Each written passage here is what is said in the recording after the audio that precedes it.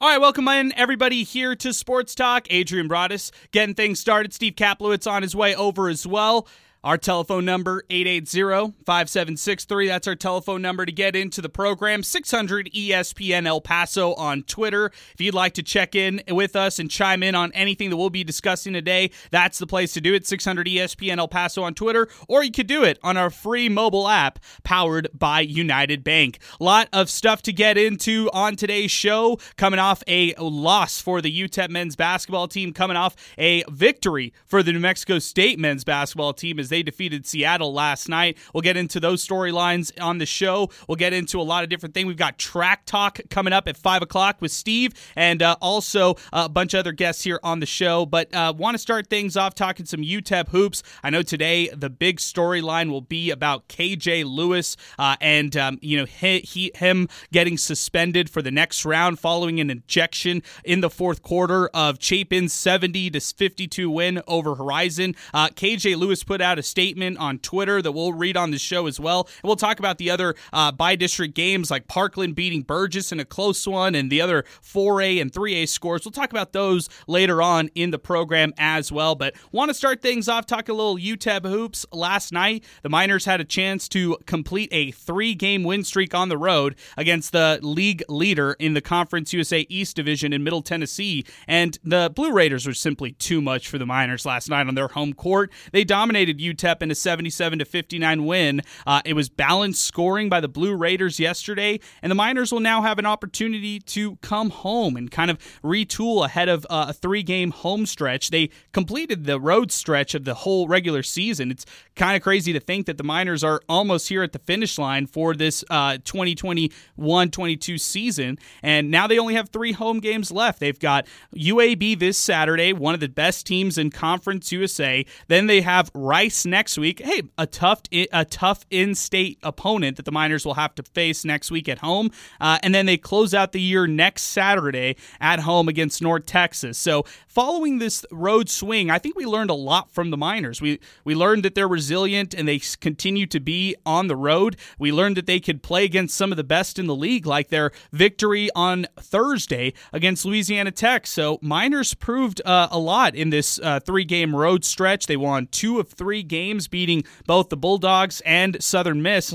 which they did on Saturday. They just didn't have enough in the tank to get it done last night in Middle Tennessee. And that game against Murfreesboro, it was tough because the Miners had the lead for the first 6 minutes, and then Middle Tennessee just stormed through on a big run in the first half. Miners kept trying to catch up here and there and simply couldn't get it done. But this road swing, what it really told me is UTEP, well, first at the end, they just lost gas simply by the end. I felt like last night, the biggest way you could describe it is Middle Tennessee had a lot of depth to them. They had 26 points off the bench. They really flexed their depth in this game against the Miners, and the Miners just didn't get a lot of production out of their bench. But still, the Miners had a positive road stretch that could really propel them forward to close out the rest of the season. I mean, having the confidence, knowing that you can beat one of the league leaders in Louisiana Tech, and then also doing it on the road against Southern Miss in the span of 3 days, I should say, on Thursday, Saturday. That's pretty impressive for this basketball team. The way that they had this quick turnaround, the way that they were able to win on the road, and the fact that this team has a road winning record for the first time since the 2014 season.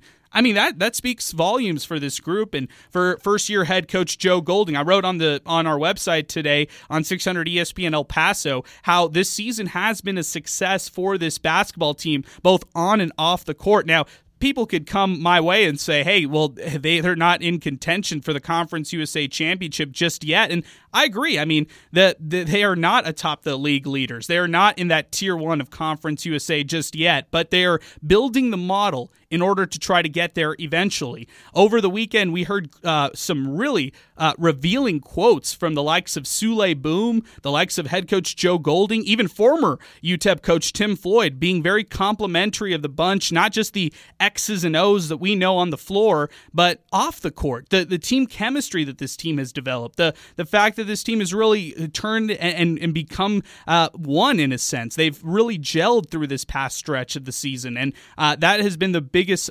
compliment that this team has really been talking about itself on. They've just complimented themselves on how they've been able to mesh together and build on the team chemistry. Now, this all leads into this week where the Miners could get back Keontae Kennedy within these last 2 weeks of the regular season. Their standout guard from Xavier, the transfer, he has not played the last 15 games of Conference USA due to a broken foot. There is optimism that he could be rejoining the team as early as this week, maybe next week, if he's indeed healthy and able to return on the court. Now, I know that Keontae Kennedy did not make the trip this past weekend, as we all knew, against the three teams that the Miners faced, Louisiana Tech, Southern Miss, and Middle Tennessee. But Keontae Kennedy, the reason he didn't take the trip was he was staying at home in El Paso to rehab that broken foot. So you kind of look light at the end of the tunnel. Can the Miners get Keontae Kennedy back? How healthy will he be? How much of a contributing factor will he be if he does indeed return? I think those are some interesting questions to ask as the Miners enter the last stretch of this season. We're just getting started here today on Sports Talk. Our telephone number, if you'd like to get and weigh in on any of the topics that we're going to be discussing today, 880-5763. That's our telephone number as we get going. We're also at 600 ESPN El Paso on Twitter, where you could check in and tweet us any of your thoughts on the show.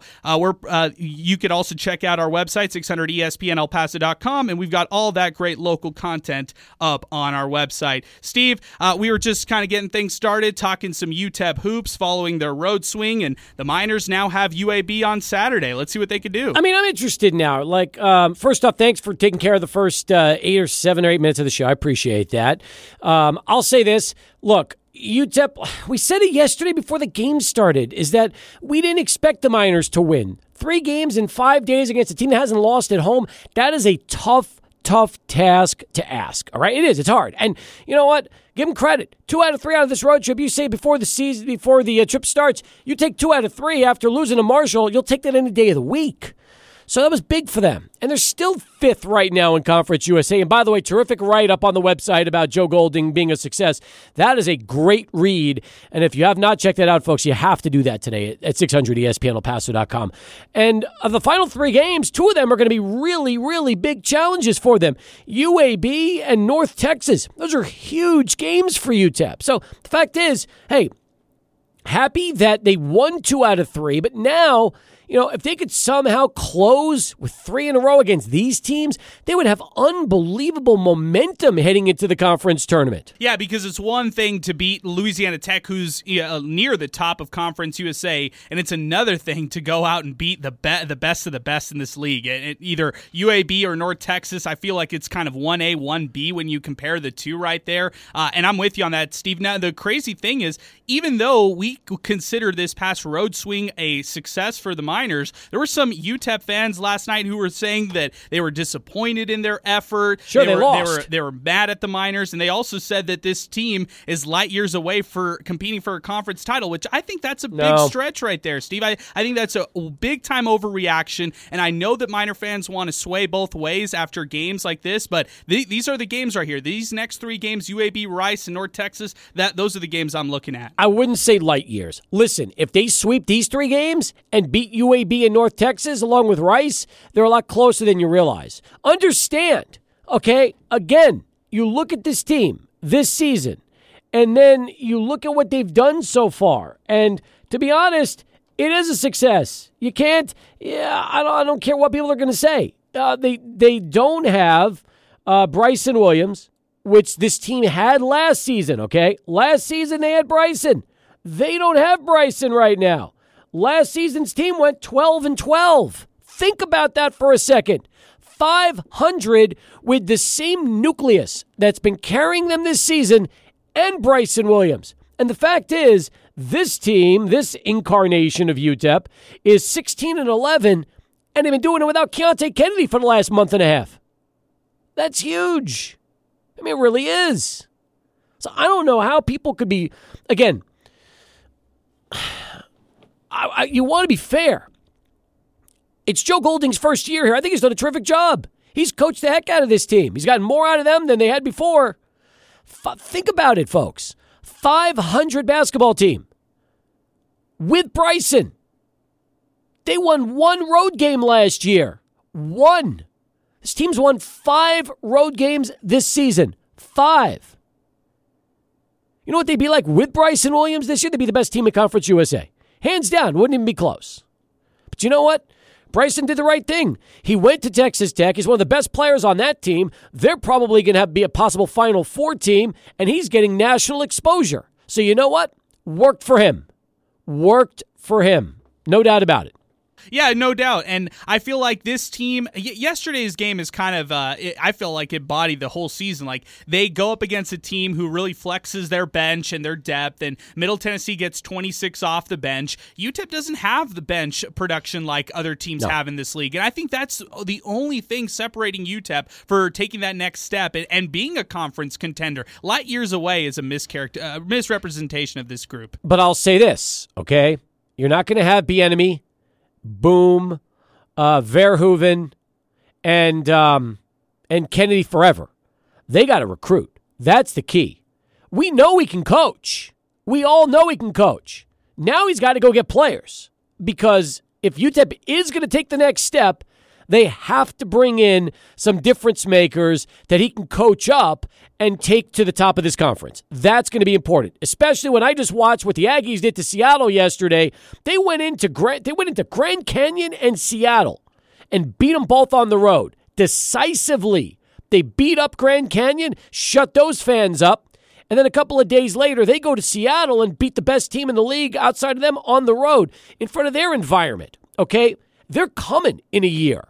And guess what? That is going to be the team to beat. One of the teams to beat in Conference USA will be the Aggies. So to me, the Battle of I-10 is going to take on a whole new meaning in a year, which is all the more reason why recruiting is going to be paramount for Joe Golding and the Miners. Yeah, and I feel like the brand of UTEP basketball has actually improved since the last time we were having this conversation of what's UTEP's image like across college basketball. I feel like that image has definitely improved since we talked back in the summer. I mean, the Joe Golding and this staff talked about how they have to build the brand up. I mean, maybe alluding to the fact that the brand wasn't as high just when you're talking about recruiting. So this 100%. Year, after having some success, maybe that would give UTEP and this staff some leverage going into recruits' homes and getting them here to El Paso. It's going to be huge. Let me take a phone call before we go to break. We got a lot to talk about in the first hour, too. Just wait. We're just getting started. Gator Richard's going to lead us off on the show. Gator Richard, what's happening?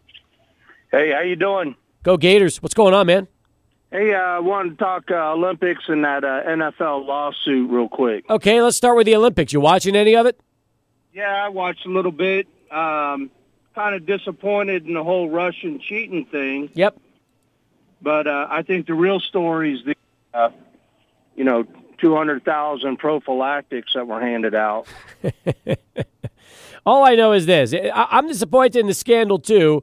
But if you know the IOC, scandal seems to follow the Olympics every single time around.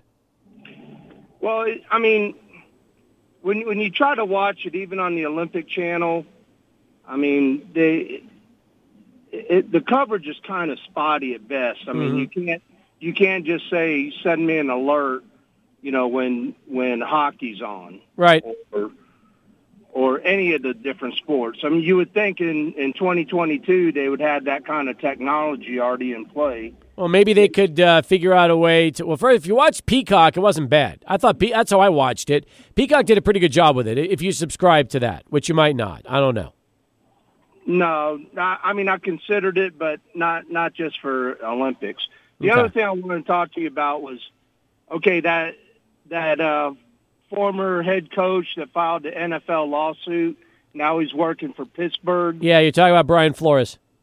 Correct. Now, it'd be interesting to find out if because he's employed with the NFL that he's forced to use arbitration instead of letting this thing go full court press in the public, domain.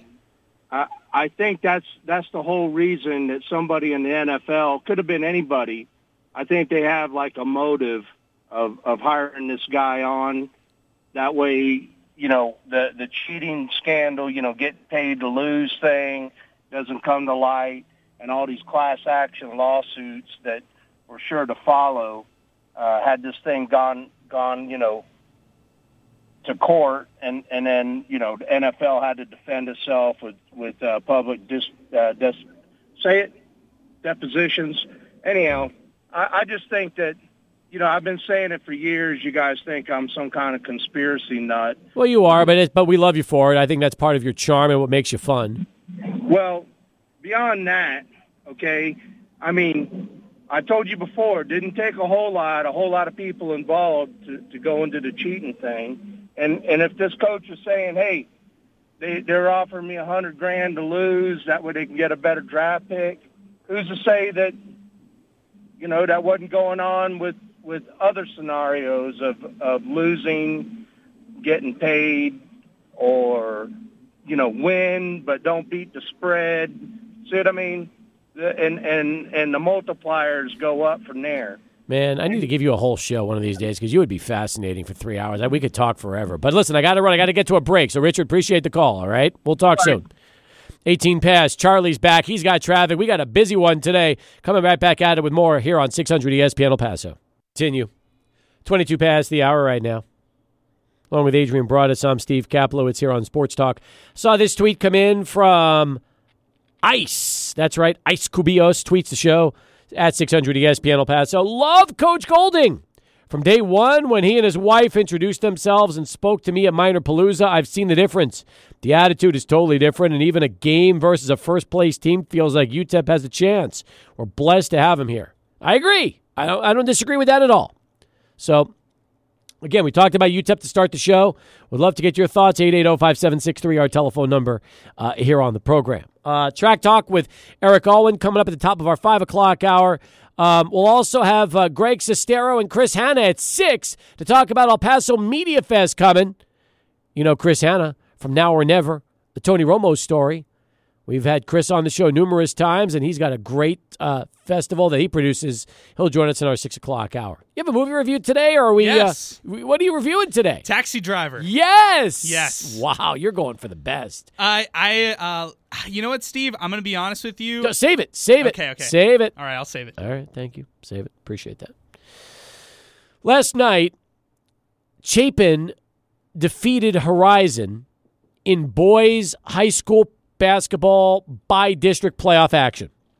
However, near the end of the game, KJ Lewis was called for an offensive charge and fouled out of the game.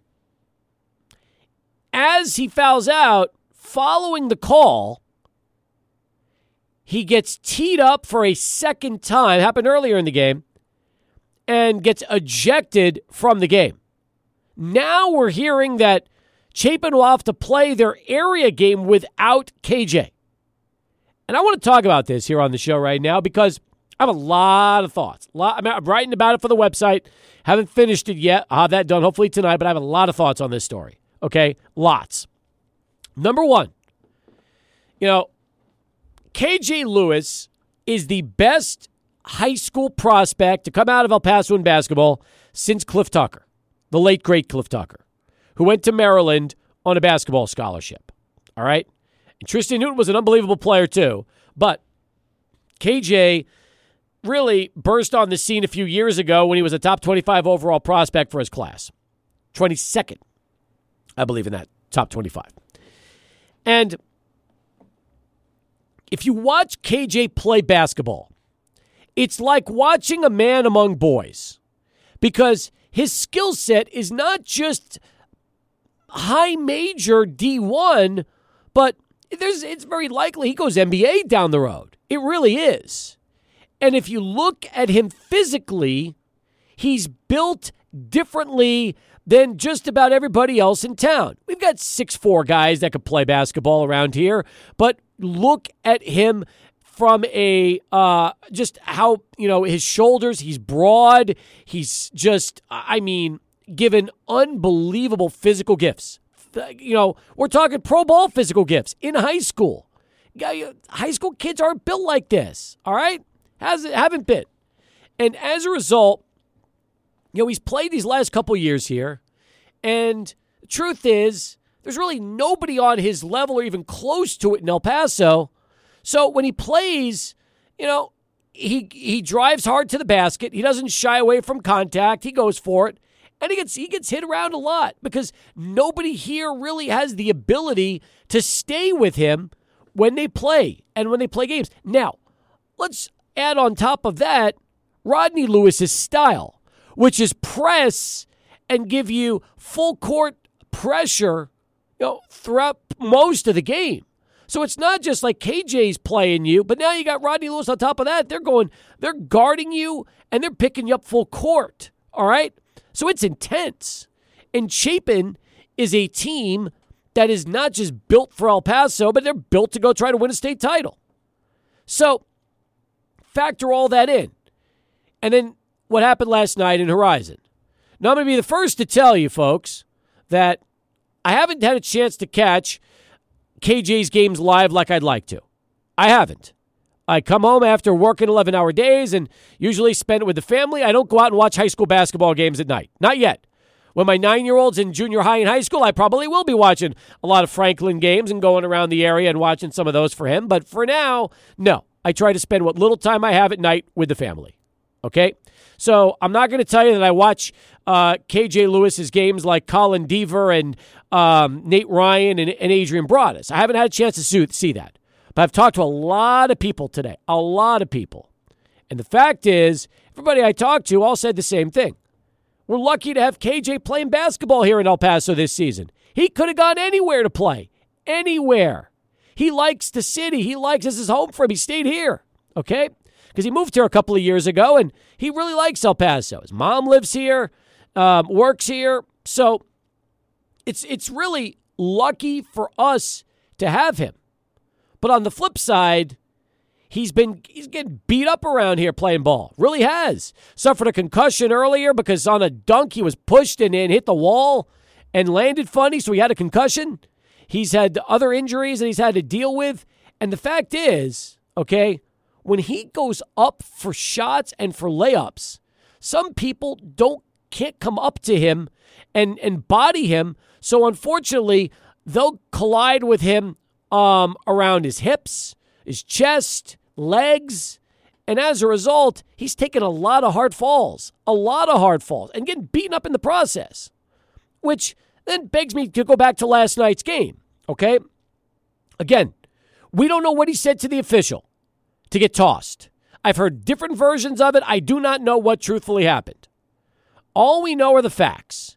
He got his fifth foul on a drive that he initiated contact and clearly fouled the kid as he was driving. Nobody doubts, and if you haven't seen the video, Colin's got it up, that is as obvious of an offensive foul as you're ever going to see. However, the kid's never been tossed from a game in his life.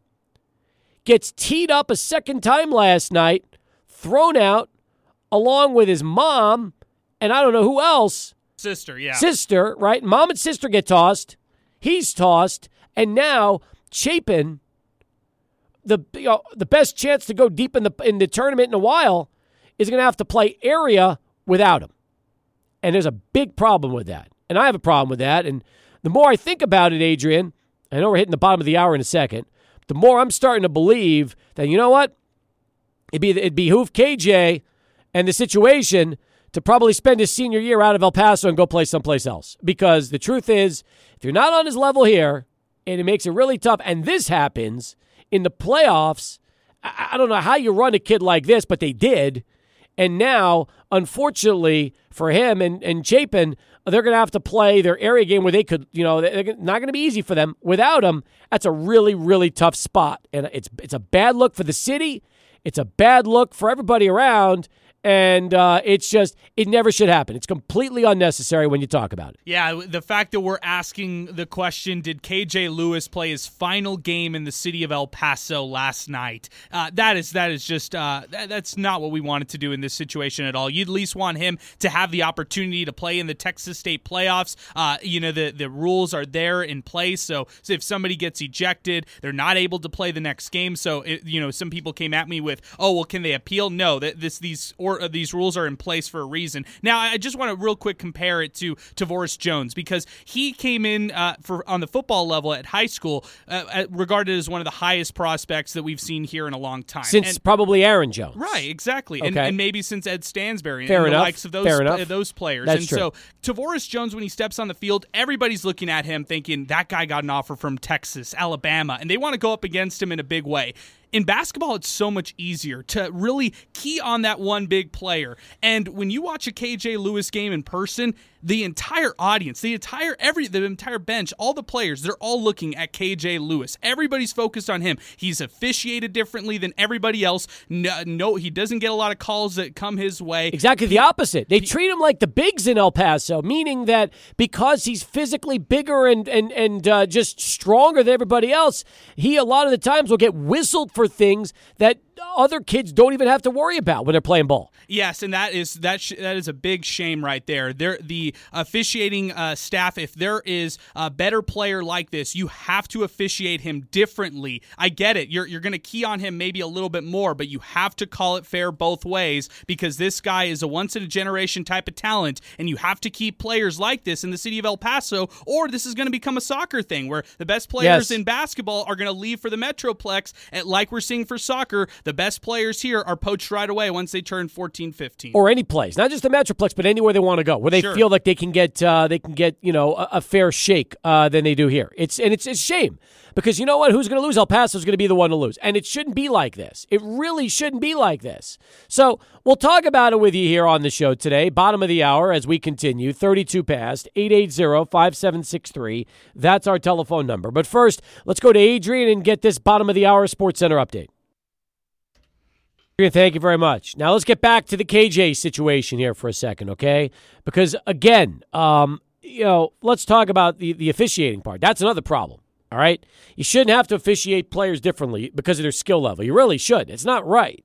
And ultimately, if he's that much better than everybody else, hey, you know what? It happens. Sometimes you have that talent, that generational type of talent, and they're going places. And at the flip side, when you're going up against him, you can't try to undercut him. You can't try to take him out. My God. It's nothing about intent to injure. Let the kid play. Let him play his game. If you can't guard him, you can't guard him. It's as simple as that. And there's so many things wrong here. And again, I can't look at what happened last night and say this is good for – it's a terrible look for high school basketball in El Paso. You got a D1 kid that's getting high major offers from everywhere, and he can't play an area game because of a situation last night where he was teed up twice? Are you kidding? It's a horrible look. Very disappointing, Steve. Very disappointed. And just, I was talking to somebody today who works very closely with KJ and who had previously trained KJ. And he simply said, there's an officiating problem that is not so easily resolved. They need to hire younger officials in the city because, unfortunately, the officials who are currently playing or who are currently going on right now, they're a little bit older and they're just not as sharp as some of the other guys. And that was coming from his mouth, not me. I have no relations with any of these high school basketball refs. Whenever I go to high school basketball games, I get frustrated watching all the fouls that are called left and right. And hey, I'm just somebody in the crowd, but I think I know a thing or two about this game. Yeah, you do. Absolutely. And again, this is it shouldn't be happening. So let's take some calls. I got two lines available, 880-5763. That is our telephone number. Robert is going to be first up here as we continue on the show. Robert, thanks for getting in. I know you want to weigh in on the KJ's talk. Yeah, I'm not familiar with all the aspects of it, but I got a little hot under the collar thinking about it because there's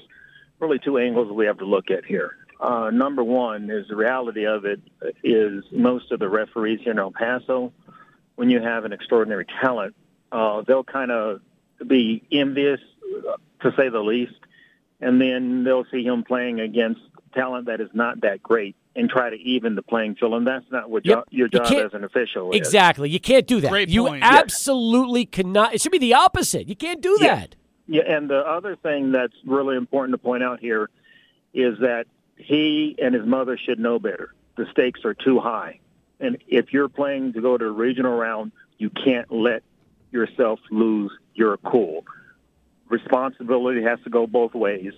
His mother should definitely know better, based on what I've heard, and he should know better, especially when you're going into, I think you said it was the regional or the area round. Area's next. But here's the thing. Lose your cool. Robert, here's the thing, though. You said something really interesting. You said that officials try to level the playing field, okay? So we don't know, number one, what was said, what was done. I have seen the video. There's no video that's following KJ around after the foul that led to the ejection. So we don't know if it was said. We don't know what was said. We don't know what context it was. KJ did apologize for his actions on Twitter earlier today. I've heard 3 or 4 different versions of the story, so therefore I don't know what's correct. But the fact remains that I know you were talking about keeping your cool, but the kid's never been thrown out of a game in his entire life, and then yesterday gets tossed for the first time. You wonder, did he even do anything to warrant getting tossed? The one more question that I had, what was the score in the game? It was a 20. That's another issue. It was a 20-point game in the fourth quarter, so why is he even in the game in the first place? That's the point I was about to make, because at that point, if you're going into the air round, you have a 20-point lead. Sure. After he gets his first technical, as a coach, you pull that kid out of the game. Well, no, he got the technical in the first half. But he had one tech. Yes. And what is he doing in the game with a 20-point lead at that point? Yep, particularly if the refs are not calling the game right. As a coach, at this point of the season, you should know your player. If you see him getting really hot, acting out of character for him, as a coach, you have to make that decision. A 20-point game, you've got to pull the kid out of the game before it even gets to that point. So apparently, as he was getting tossed yesterday, he was going over to the opposite bench to shake hands with the assistant coach when they ran him. And that's even stranger. So he was actually going over after he fouled out to ultimately shake hands with the other team's assistant coach, and then all of a sudden they announced that he was teed up. So we don't really know for sure. Okay. Again, it's a strange issue, and that's why it's hard to judge what he did, because nobody definitively knows for sure what prompted the ejection. Indeed. But again, there's plenty of blame to go around. Sure. But we have to remember these are kids. That's the truth. And the adults, meaning the coach, the referees, and the mother should know better, because there's no excuse for the mother being. I think you said she was removed from the arena or something. She was thrown. I think we were told she was thrown out along with his, her daughter or his KJ sister. So you're right. It's just a bad look. It's a bad spot. And poor kid, because, the one thing you don't want to do, El Paso teams suffer in the area rounds based on officiating. And I'm saying from experience from when I played and so forth, whenever we go to the area round, it's difficult to get past that round because the refs don't call the game fairly in our favor. And now we're shooting ourselves in the foot as a city by having our own referees handicap us. Sure. For the best, with a generational talent that comes along once every so often. So you're right. All right, thanks for letting me be here. You guys have a great afternoon. Appreciate the call. 41 past as we continue here on Sports Talk. Adrian, reaction from that before we go to break. Just real quick, the extended minutes talk, because this is a controversial topic that I've heard a lot of different angles. One of the angles that I've heard is don't discount the fact that these college coaches could be talking to KJ and saying, hey, you need to play all these minutes. I don't care if you're blowing out Bowie or beating Jefferson on a random Tuesday night. You need to play all the minutes that you can, because we want to see full game footage of you. We don't want to just see a first quarter and then you're winning by 20 and then you're on the bench for the whole game. We want to see you for the full game, and that could be coming from college coaches. Great point. And it comes down to, and it trickles down to the high school level. So that's just the unfortunate part of being here in El Paso and not being heavily recruited. You're relying on all the game film that you can get. You're right. That's a great point. Great point. All right. 18 in front of 5. Track Talk coming up in 20 minutes with Eric Alwyn. We got a busy show today. We'll come back with more in a moment right here after ABC 7 News on 600 ESPN El Paso. David and Christian are going to be happy to hear this from you. A little X-1 getting back in the rotation. All right. Nice. Adrian giving us some local flavor. Thank you for that. Got to get them back on. The boys are appreciative of that, by the way. They do. We'll get some new music. I'll talk to them and see if we can get some new X-1 for you in 2022. How's that? That sounds great. All right. So I was wrong, by the way, during our last call. It was a double technical. He didn't get teed up in the first half. KJ was teed up twice, which is weird because apparently it wasn't like there was one technical and then another technical. It was a quick thing. Can officials give you a double technical on one thing you say instead of giving you one T and then a second T? Yeah, it just makes... That's even weirder. Yeah, I feel like that makes it worse, right? It does. Like, what did he say to really set him off to that? And I mean, again, this just goes back to the officiating, the questionable officiating, and I think that going back to Robert's call, he brought up a great point that sometimes the refs try to level the playing field at times when the better team is playing an inferior opponent. Well, the thing is this. Okay, number one, apparently what was said that triggered the double technical happened as KJ was walking to the opponent's bench, because when he fouls out, what KJ Lewis does, ever since he's been playing, is he goes and shakes the hand of the coaches on the other side. That's his version. That's his sportsmanship. He's been doing that forever. So that's what he was doing after he fouled out, went to shake the hands on the opposing bench. Something was said under his breath towards the officials, and thus got a double T on the process, which, again, is completely out of character for him and something that has never happened throughout his entire career playing high school ball. Can you imagine a 17-year-old like KJ Lewis having to go onto social media to apologize in this situation? Just shows really his maturity and where he is. He said in the series of tweets that he already reached out to the referee and, is sorry about this whole situation, was apologizing, and he's 17 years old, has maturity beyond all measures, and I still can't believe we're talking about this situation for him. Again, no, it's just the reason we're talking about is it's a bad look for everybody around, and I'm not just talking about it's not necessarily a bad look for KJ. KJ's fine; he'll do whatever he wants, but it hurts Chapin, hurts the city of El Paso, the officials involved, everybody around. It's just a bad look. It's a bad look for high school basketball in this town when the best player that's been around that hasn't, you don't get guys like KJ Lewis in this town. You don't.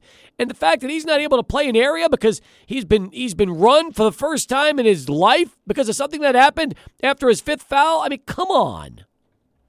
Chapin will have to, and Chapin, the best team in the city by far, they'll have to take on either Abilene Wiley or Amarillo Tascosa, so no easy feat whatsoever for the Huskies to have to do this, and without their best player in KJ Lewis. I know they have a way better team this year, and they've got some depth on their group, but that depth will be challenged in a major way in the area around. I'm not sure if they get out of it, and if they don't, it could be one of the biggest what-ifs of this local basketball scene. What if he hadn't gotten double teed up, and could they have gone and made a big run in the playoffs? Sal brings up some great points, too. He says, if teams still want full game footage despite making offers, don't you think that compromises their interest in him?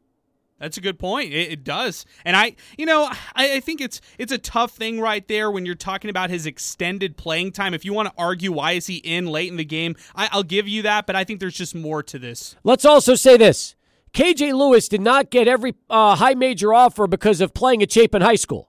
He got it because of Peach Jam and all the AAU circuits he's been playing over the course of the last few summers, where he's essentially put his skills up with the best players in his class. That's how he's getting the offers. Yeah, he's not getting it for beating Jefferson and Austin on a regular district game. No, they're not looking at those in particular. They're really hyper-focused on his AAU circuit games. That's what got him all the interest that he's garnered up to this point. Ed McDonald wants to know, is KJ Lewis more mature than Juwan Howard? Of course he is. Juwan Howard open slapped a coach. You better believe it. I thought that slap was pretty nice. You like the open slap, didn't you? I like Juwan Howard. I feel bad. I don't feel bad for this whole situation, but you got to keep it crazy. Cool. Yeah, you're paid the big bucks. You got to also take ownership for it. Track Talk coming up 5 minutes from now, right after Sports Center at the top of the hour, and then we'll keep things moving. Hour number 2 of Sports Talk right here, 600 ESPN El Paso. And welcome to another edition of Track Talk. Steve Kaplowitz with you here from our 600 ESPN El Paso Lube and Go studios, joined by the voice of Sunland Park Racetrack and Casino. He is Eric Alwyn, and we've got a busy week, including one of the major stakes races of the season to talk about today. Eric, good to have you back. And, as I said earlier, when you look at the racing schedule for the season, there are always a couple of dates that you have to mark down. And this weekend, the Mind That Bird Derby, obviously one of those great showcase races of the racing season. I think it's our second greatest weekend or second greatest race day of the season. With 55 race days, as compared to maybe 67 or 70. The stakes races come fast and furious, and we're a little more condensed than maybe we ever were before. So each weekend's very important, and this one is super important because it drew well. And the Mind That Bird Derby usually gives you a pretty good estimate of what you're going to have in the Derby. Not completely. They don't always win the Sunland Derby, but the Mind That Bird Derby is an indicator of who are going to be your main competitors. And from what I saw by the draw, it's got good numbers, good quality, and a lot of California flavor to it. And a lot of, important people in media are going to be involved in the race, including one of your contemporaries from, the radio world, in Jim Rome. He owns a horse that's in the race. He calls his stable Jungle Racing, by the way. Well, first off, it's about time. It's about time Rome gets a horse in El Paso for all the years he's been doing this. So that's right. I like that. He's won a Breeders' Cup before, so nice. He should come by here. That's exactly. Before we talk about the rest of the horses in the field and kind of get deeper into the Mind That Bird Derby, let's talk about the history of the race itself and how it's evolved to where we have it this weekend, Eric. Well, the way that we wanted it always to be is that to be at least 2 local live preps. So there was always a Riley Allison Derby, which would be the number 1 prep that would be in January. The Mind That Bird Derby was not named the Mind That Bird Derby initially. It was called something else. The Borderland Derby, I think it was. And that would be the one that would happen in February. But then with the exploits of Mind That Bird in 2009, we were able to change the name of that race to give Mind That Bird a little more respect here locally. He did so much for us. As a matter of fact, Steve, you could say that Mind That Bird saved the Sunland Derby because right around 2008, 2009, we were having a lot of difficulty getting it graded. And why was that important? Because grading meant that your winner could get into the Kentucky Derby. So Dustin Dix, our director of racing, then and now, made this interesting bonus situation where if a horse that kind of won it and could go on, he would add another 100,000, I think, to the race. So that particular Sunland Derby that was won by Kelly Leak, because Mind That Bird didn't even win our Sunland Derby. That's right. That race was worth $900,000, and then additionally, Mind That Bird won the Kentucky Derby because he had points from Canada, not from points from our race, because at the time our race wasn't graded. So I guess it was 2010, we got graded.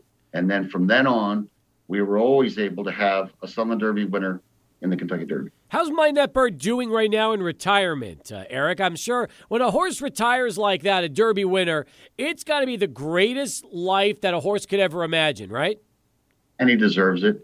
I think he's a gelding, of course, so, he wasn't going to be bred, but he was owned by some great people that I know that his home base was going to be Roswell, I do believe. Dr. Block owned half of them along with Mark Allen. We were able to invite him out to some of the tracks that I work for in the summer. He came out to Farmington one time at Sunray Park. We got about 5,000 people. He came to Albuquerque about 6-7 years ago. We got 10,000 people. Wow. So he has a resounding, street cred. And yes, he's got to be very, very happy and living the life that he deserves. Does he come back for the race that now bears his name every season at Sunland? He used to, Steve. He used to lead the post parade, but I'm not sure about, I don't think that he was there the last time we ran. When was the last time we ran? 2020? I don't remember him being in the post parade that year. Okay. But I do years before. I got you. Eric Alwyn with us on Track Talk. He is our voice of Sunland Park Racetrack and Casino as we continue here on the program. Now, from just the standpoint of the quality of horses that will be coming into town for this race, how many would you say are right now being trained in the state of New Mexico around the track for the Mind That Bird Derby, and how many imports are we going to get that will be arriving from California or other places? Well, there's 8 in the race in total, and you want to know the amount of shippers we've got? Yes. Well, half, 4. So it's a nice composite of local power. You know, we had the Riley Allison Derby back in January. That was won by Pepper Spray, and Bye Bye Bobby, the Todd Fincher $1 million horse, was second. And they were fairly well clear of everyone else. So they're the lead contingent of the locals. But some of these Santa Anita horses coming to town, and even Oaklawn horses, and even a Kirk Robeson horse. You know, Kirk got the Eclipse Award last week with a horse called Jackie's Warrior. Kirk and Judy Robeson own the fastest sprinter in the land called Jackie's Warrior, and they won the Eclipse Award, which is like a world champion divisional honor. So it was really quite a thing for the Robesons to win. They've been involved in racing so long here locally, now nationally. Nice to see one of our El Pasoans getting that kind of an honor. But the Robesons own a horse that's coming in from Oaklawn Park called American Experiment. What's the background on this one? Well, he only ran third in the Del Mar Futurity, grade 1 event. He won his debut at Saratoga. Steve, this is no phony baloney deal. This horse has got a lot of power. Came within about a half a length of winning an allowance at Oaklawn. I was watching the race upstairs in the booth with Felix Chavez, our honorary media giant here in town. And I said, Felix, you better maybe remember this one. Maybe he might come. Darned if he isn't. So that I like that one quite a bit. And that one's trained by Steve Asmussen, another Hall of Fame trainer. Mm-hmm. Steve's also bringing a horse called Classic Moment, who ran in a stakes race at Oaklawn and Remington. He could be heard from. Jim Rome's horse is called Straight Up G. And this one's a California bred, having pretty much only run against California breds in Southern California, which is no knock on him. Just he hasn't taken on open horses yet, but he has stakes experience, won a stakes race there, and is going to be picking up Lasix for the first time. So a lot of things to really be encouraged about with that one. A big name trainer has him, Richard Baltus. A lot of our fans here that bet the simulcast love him. He's a big time trainer. Who's the other invader? Horse called Fowler Blue. Fowler Blue is trained by someone I'm not too familiar with in Luis Mendez, but I've asked around, and he's about a 20% trainer in California. So pretty good. You know, I think this is a stronger Mind That Bird Derby that we've had maybe in the last 10 years. When a horse picks up Lasix for the first time, like Straight Up G is doing, how do they usually respond to something like that in a big race? Is it kind of a toss-up, or does it usually benefit the horse? It's positive. Usually can help a speed horse hold his speed better, so that there won't be those little microscopic, bleeding in the lungs, which can happen if a horse exerts himself too strongly. Yeah. That's been basically the premise for why to use Lasix, because it helps the horse. You don't want the horse to, endure, trauma during a race, sure, and it keeps them from doing that. So when they're on it the first time, you could definitely see some improvement, and the horse really doesn't need too much improvement. His figures are close to being at the top of this field. I think the horse with the best figure of all is Kirk Robeson's horse, American Experiment. Got an 85 last time out. Jim Rome's horse, Straight Up G's highest buyer's been an 80. Okay. Those are pretty high figures. Our local horses, that won the Riley Ellison, Pepper Spray and Bye Bye Bobby, got a 67. Wow, huge difference. That's a big drop-off between the two, especially when you said that those two horses were the clear-cut class of the Riley Allison, and yet we're still talking upper 70s versus 80s. Upper 60s, I should say. It could be the difference in maybe 4 or 5 lengths. However, our locals do have one thing in their corner, home field edge. Exactly. That's worth something, of course, But what encourages me about this year's Southern Derby is that we're having this influx of out-of-towners, even for the Minot Bird Derby. It's more. Normally it wouldn't be 50% of the field.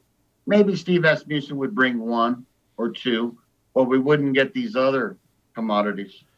Now, Eric, is 8 horses the ideal field for a race like the Minot Bird Derby? Or if, in a perfect scenario, do you go to 10 or 12? How would you put it? Well, we would have liked to have 10, I guess, would be good. 12 can get a little jumbled. Mm-hmm. We could handle it, though. A mile and a 16th the gate is a little further back, so you have a good run up to the first turn. That's really the only consideration that we would have for doing, 12 horses. I don't think we can do 12 going a mile, but we can go on a mile 16th, and certainly we can do 12 in the Southern Derby, which is a mile and an eighth. What's the largest field we've ever had for the Sunland Derby? Well, the max we can have is 12 because that's all we can fit into one gate. The Kentucky Derby, 20. Two gates, Steve. Yep, I know. A big gate that has, I think, 14, and then an auxiliary gate that can give you those extra 6. But there's been some thought, some debate about that. Is it dangerous? Mm-hmm. Is it too many? It can be a real mess going into that first turn. Now, the winner of the Minot Bird Derby automatically gets into the Sunland Derby. When we talk about the Sunland Derby later in the year, Eric, could we potentially see multiple horses from the Minot Bird Derby race in the Sunland Derby? Definitely so. Could maybe see half this field. Mm-hmm. There'll be a recruitment push, of course, from our racing office, going out on the phones and finding out who's interested, finding out who's going to be airlifted in, that jet plane that comes in to the airport, that week. We'll find out who's booked reservations for that. That's a clear indicator of who's coming. Basically, it's free to nominate for the Southern Derby. Mm-hmm. So there's hundreds of horses that are, potentials, but you do have to pay a little bit to run, and you have to pay a little bit to fly in, mm-hmm. and that's going to be the big issue. But what's most important about the Sunland Derby isn't the big money. It's those 50 qualifying points that can get you to the Kentucky Derby. Eric Alwyn with us here on Track Talk from Sunland Park Racetrack and Casino as we continue. When will post time be for the Minot Bird Derby this weekend? Be right around 4 o'clock.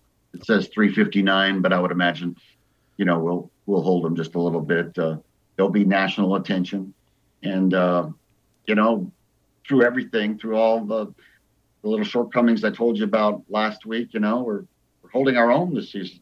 I'm encouraged, and Dustin Dix and his staff have done a terrific job. Jerry Richards, our racing secretary, has done very creative on how he's been able to put the pieces together for all these races, because it's been hard. We were closed for 2 years. So I'm encouraged. I'm encouraged that that we're still rolling and we're not down. Give me thoughts. Yep. Been strong.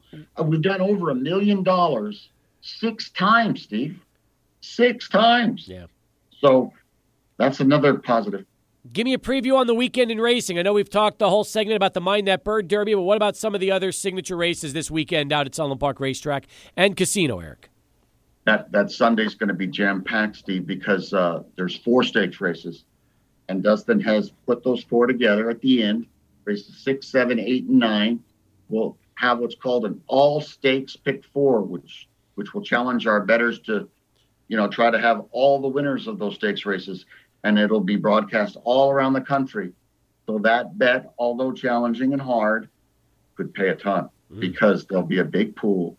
And the first leg will be the Albert and Henry Dominguez Memorial.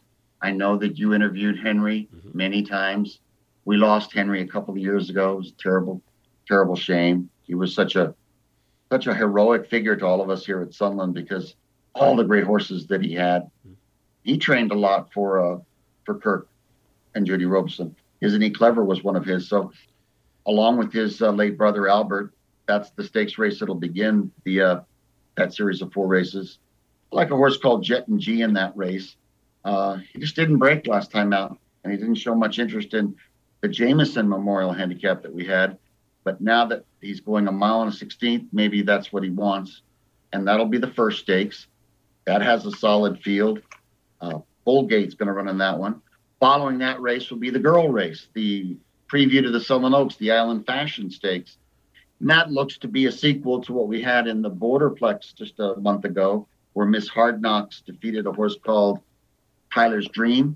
And they were only a neck separated from each other and 8 lengths clear of the third place horse. That looks like a wonderful race. The Red Hedeman Mile will be race 8 on Sunday. And I think Todd Fincher has a star in the making in that one. Diabolical Storm, a horse that was able to successfully extend his speed to 6 furlongs on out to a mile. Already has a mile under his belt, only won by a nose, but Todd trains that one in Diabolical Storm. Joel Marr has the horse that almost defeated him in that allowance race. That's a horse called Jet Set Warrior. I'm looking forward to that one. And the Mind That Bird Derby will happen. Who am I going to pick in that one? What a great race that Mind That Bird Derby is. Maybe American Experiment. Maybe. It's going to be a lot of fun. Get a little bit closer. Sunday's going to be amazing. That's for sure. Should be. Yep. Live racing all weekend, Friday, Saturday, Sunday, and obviously it all culminates on the big quadruple header, as you just heard Eric giving us that great preview here on Track Talk. And again, if you haven't been back to the track, this is the perfect weekend to get back out there and see live racing. Nice weather. Hopefully it won't be windy, and it'll give you a view of our biggest day, which will be, well, about a month away, right? That's right. March 27th, the day of the Sunland Derby. So we've had some great crowds lately. You know, they've been coming out, and there might still be a touch of winter left, right? Here in El Paso, you never know. But I think the temperatures for next Sunday will be in the 60s. And that's perfect for the horses. They love that. Great job as always, Eric. I appreciate the time. It's flown by, and we'll look forward to what'll be a great race on Sunday. And hopefully Jim Rowe makes a trip to El Paso. Love to meet him. I'll see you next week, pal. He's Eric Alwyn here on Track Talk from Sunland Park Racetrack and Casino every Tuesday at 5 o'clock. Eric and guests come on and give us all the latest around the racetrack. All right, we'll come back with plenty more sports talk, but first, let's go over to Charlie 1 and get this traffic update. Past the hour as we continue here on Sports Talk. All right, my thanks again to Track Talk and Eric Alwyn for joining us. Adrian, we've got some soccer royalty in our Lubingo studios right now, that's for sure. Oh, yeah, we do, Steve. We always hear his name when we were talking Loco Soccer last year, and I was so excited to talk to Leandro Carrijo. This is a man I've been wanting to get one-on-one for so long. We've got him here, and folks, I am excited to welcome in number 9 to the program. Leandro, great to have you here. Thank you for being here, and welcome to the show. How you doing? I'm doing good. Thank you, Steve. It's my pleasure to be here with you. Sorry about the don't come before, but now we're here. That's exactly. We've been trying to do this for a while, folks. We've been working on Leandro for months and months and months. By the way, I first started hearing about you back in your days in Juarez with FC Juarez, and all you were doing was scoring goal after goal after goal. And then, how lucky are we? We get a chance to then have you come from FC Juarez to the Locomotive, and you get to spend a couple of years in El Paso. What's it been like going from Juarez to El Paso, Texas? Actually, I have to say thanks for the honors, no? Because FSC Juarez, my contract is finished, and then I received the mail for the honors.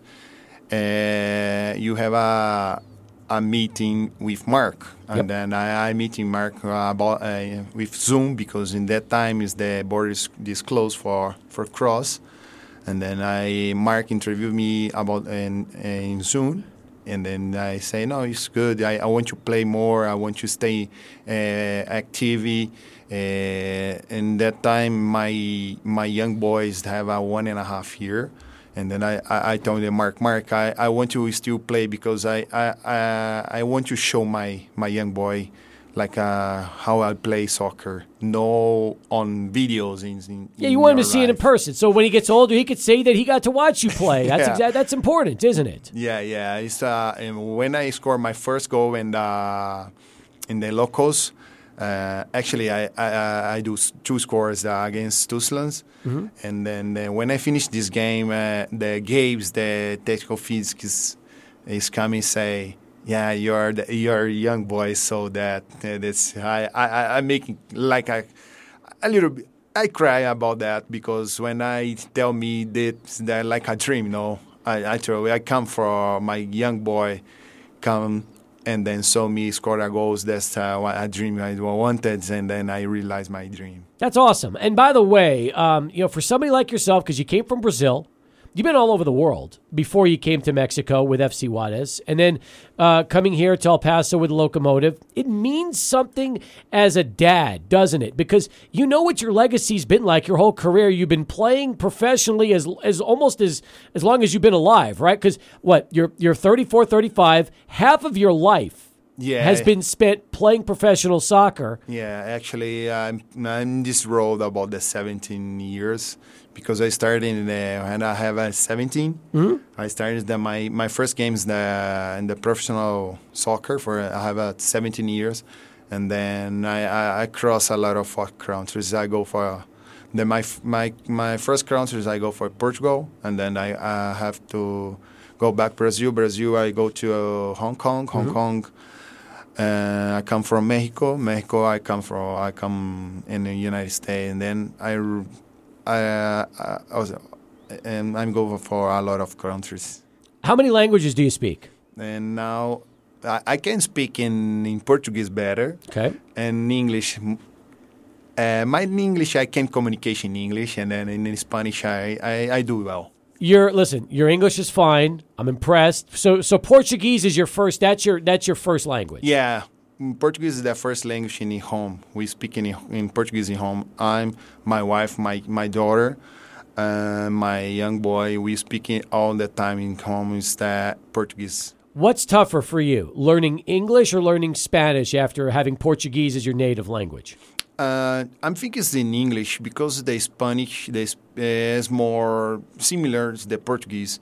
Some words the same, but some words no, and the sounds change, but the words not.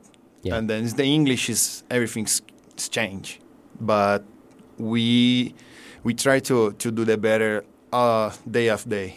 All right, well, you've done great so far, and I'm happy you're here with us in our studios talking about your career. By the way, so you're in your mid-30s right now. Is there a certain age where most people think, as a professional soccer player, they're done. It's time to retire and call it a career. Is there an age like that, or can guys that play at your level play into their late 30s and their early 40s? Look, Tom Brady is 45 years old, and he's still playing. He just retired as a quarterback, and he's saying, I'll keep playing if I need to. You never know, and he's in his mid-40s. Yeah, and in this time, we have so many things for recovery, for still play. And then I'm thinking that 35 today is that 25 is about that 10 years ago. And then if you get a 10 years ago, say, oh, no, the soccer players or all the athletics, the most players into 32, 30. Yeah. But now you have support for all the medical supports then help you. Actually, I do the last season. I'm feeling the better about the 5 years before my career. Really? Yeah. So you feel better now than you did 5 years ago? Yeah, because the mentally, and then use your body for the better what you need. Sometimes you spend your energy with the things you don't know, you don't need. And then when you focalize and you focus what you need and what you need for improve yourself, I'm thinking you do it better. This is like, for example, the Cristiano Ronaldo still play at a high level because he know what he need for playing in Premier League, and then he do what he have to do. And then actually the level you play or the league you play, you have to be there. You have to do all the things you need for be there. And then when I come for the USL Championship, I learn about the football, how they play, how they use the players, how the system, and then I have to study my body, my career, all my things I need to do for improve, for play in this level. Yeah, and then this is the life. You need to improve where you are for more things you need to do. You know what I mean? I understand. I do. Leandro, I wanted to ask you a question about your training process right now, because I know you're not signed with the team right now, but what's a day-to-day training day like with you, and how you still stay in shape for this sport? Actually, I run all day in my with my young boys, 2 years old. He keeps you in shape, is what you're telling me. Yeah. Yeah, no, that's coming with my career. The last season I training all days with the team, and then usually I train 2 times in the afternoon with my friends. He's a physical coach in Brazil. Actually, he's played before. He's always retired, and then I told him, look, I need to improve some things in my body. And then say, what do you need? You say, I need that, I need this. And he say, okay, we can make a plan for you. And then maybe in 1 month and a half, you on the level what you have to do. Okay, and then we study my body shape, and then we study everything we need for the improve. And then we start the program. And then I'm feeling, when we start this program, I'm feeling so tired. But after the 1 week and 2 week, the body's the different exercise we do, and then I feel good after the program's finish, or after the first step the program's finish, because the next step is just more stay on in this level, you know? Makes sense. Leandro Carrijo with us in our Lubingo studios as we continue talking here on Sports Talk. So you come to USL. You spend really 2 seasons in USL Championship. What was the biggest difference for you, the biggest change from the way the game is played here versus what you've been used to throughout your career, especially in Mexico with FC Juarez? When I come here and then I saw the systems that the Marks play, and the first month I'm strange about the system, and then after that I have to learn. I speak with the guys, the team. The team is help me a lot, because he's telling me, look, he's played that, and then you do that is the better for you. After that, when I get the system, I'm feeling well. Mm-hmm. I'm free. Like the first month, I'm not in. Maybe you're like not in the rhythm. Stock, like I can play like this system, but when the guys they give me the confidence, the coach give me the confidence, I have to play. And then feel more better, and then like a river, you go for the truth. And last year was a terrific year for you, because you scored, you had great. You always seem to have, and I don't know if this has been like this your entire career. You tell me, you have a flair for the dramatic. When you score, it's usually a huge goal right when the team needs it, and you just energize. You come through, and you just give that burst of energy to the club. It seemed like last year, especially for you, a lot of your goals were big goals when the game was on the line, or you were on the verge of maybe not getting a point, then you score and you end up salvaging a point, or you salvage a win. Is that the way it's been going for you throughout your whole career? Yeah, I'm thinking in my mind that the scores coming when they need, and then all the times I score, I'm thinking the score is coming because the team need. And all the scores I do is the last season, I think is the score for the team is the very important score, very important goals. Mm-hmm. And then I never give up. Doesn't matter if I play 5 minutes. Doesn't matter if I play 10 minutes. I never give up. And I do some things before they start the game. I visualize goals. I visualize scores. Maybe I have 5 opportunities in the field, and then this is 5 opportunities. I visualize one. If I visualize one before this happen, and then when happen, I can score. That's all the time I do before, and then I'll enter my career. You know me. It's an interesting game because it sounds to me like mentally is a big part of your preparation in your game, because you're mentally preparing by visualizing that you're scoring, and then when you get in the game, all of a sudden you could be in that same situation, and since you've already been thinking about it before, maybe it comes easier to you like that. Yeah.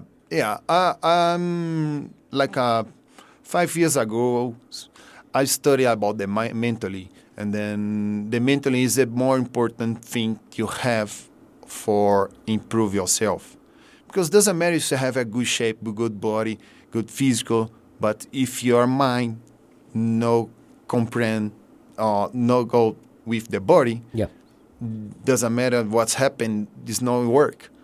And then you have to clean mentally, and then because the football, the soccer, or the other athletic, and if you notice that we training 1 week, the more important thing on the soccer or the others sports is about what you training in a week, because the game is coming for enjoy.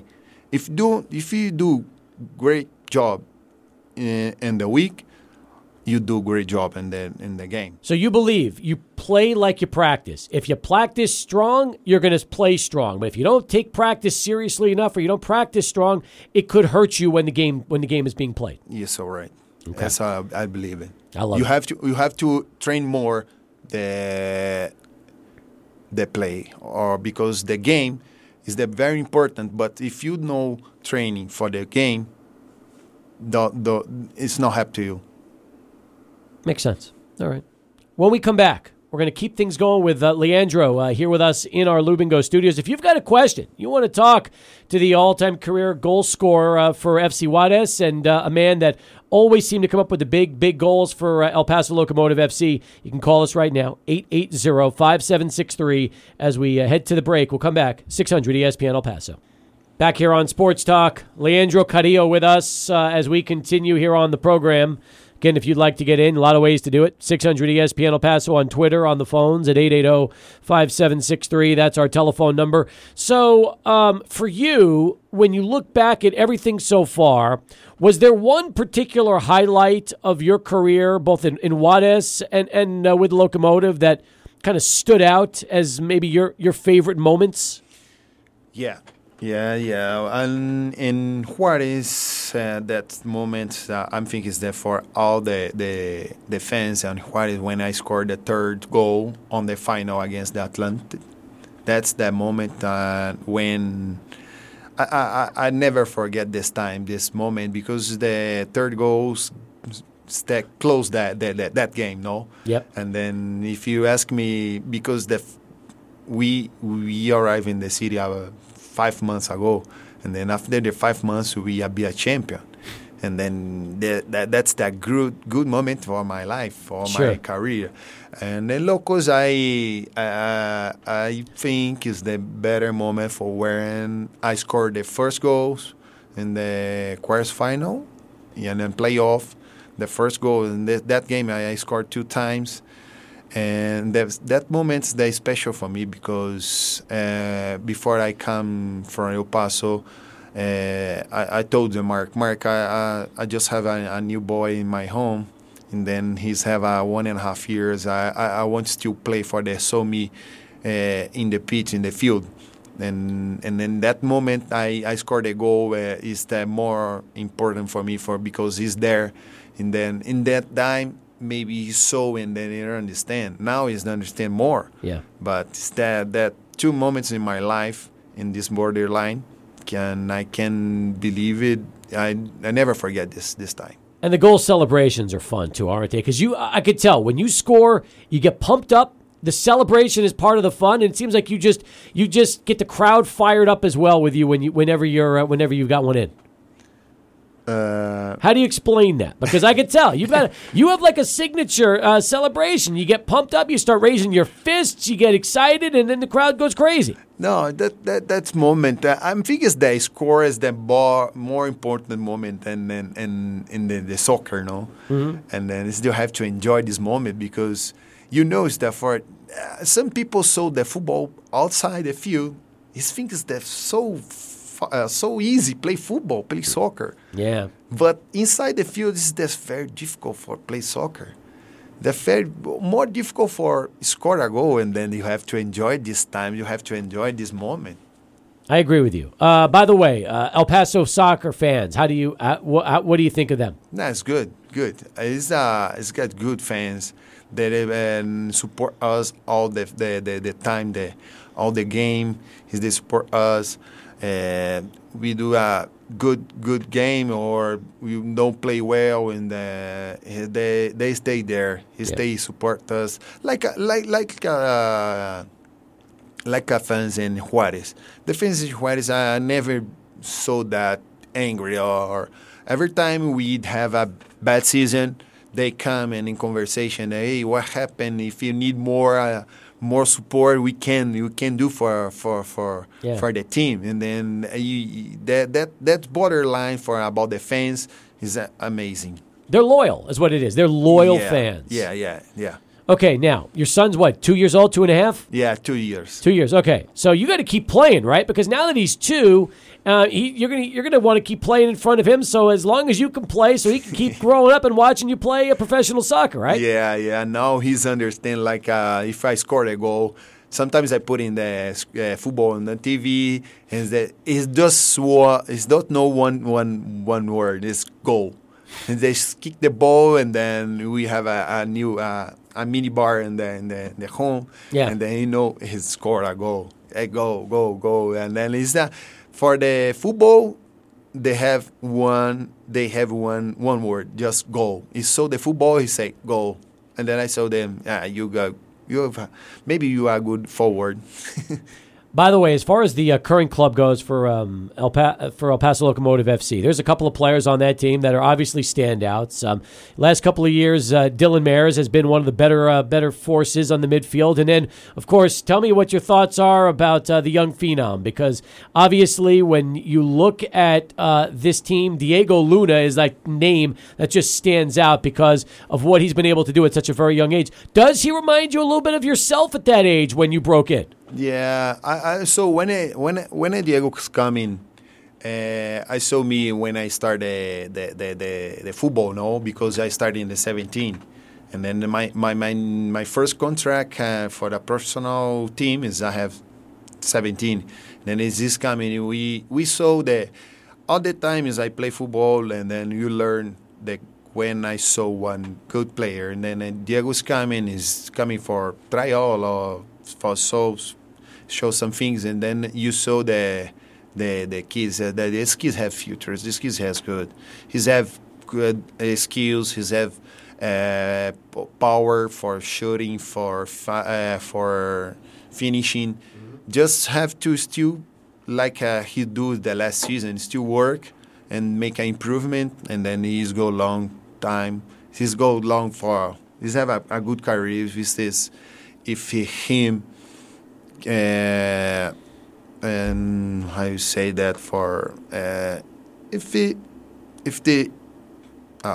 mental aspect of it a little bit, is that what you're talking about? Yeah, that's all. Yeah, but that'll just come with experience, right? The old, he plays more experience, gets more experience. The mental aspect comes with that as well. Yeah, it's there. Yeah. Because it's then have some guys then team can help him about that for. Hey, you can improve more if you do that, if you do this, and then the teamwork is good for him. Now, when you're not playing football, what else do you enjoy watching sports wise? What else do you like to watch on TV? I still start watching soccer, and that time is that Champions League, no? Champions League is it. Yeah. I saw so many games for the Champions League because the high level in the football and the soccer. What about basketball, baseball, professional American football? Do you watch that as well? Yeah, and that sports, that's one I don't understand, but I like it. The baseball, I don't understand nothing, but I like the style because in Brazil have some games, the street game, that like baseball, but the different style. But it's me remember my kidness, no. And then we play. Yeah, but who's your favorite Champions League team? Who do you like? The team? Yeah. Now I between the Real Madrid and PSG. Okay. I like so the Ancelotti, the coach, how's it like the play, and then I saw some the Real Madrid when it was championship about in the Champions League. I saw many things that they do on this team. He's improved some guys, and then like his play, and then now the different styles. I love it, the Champions League because you get a team for Spain, you get a team for England, and then one time is one partner say me, he's there from Manchester.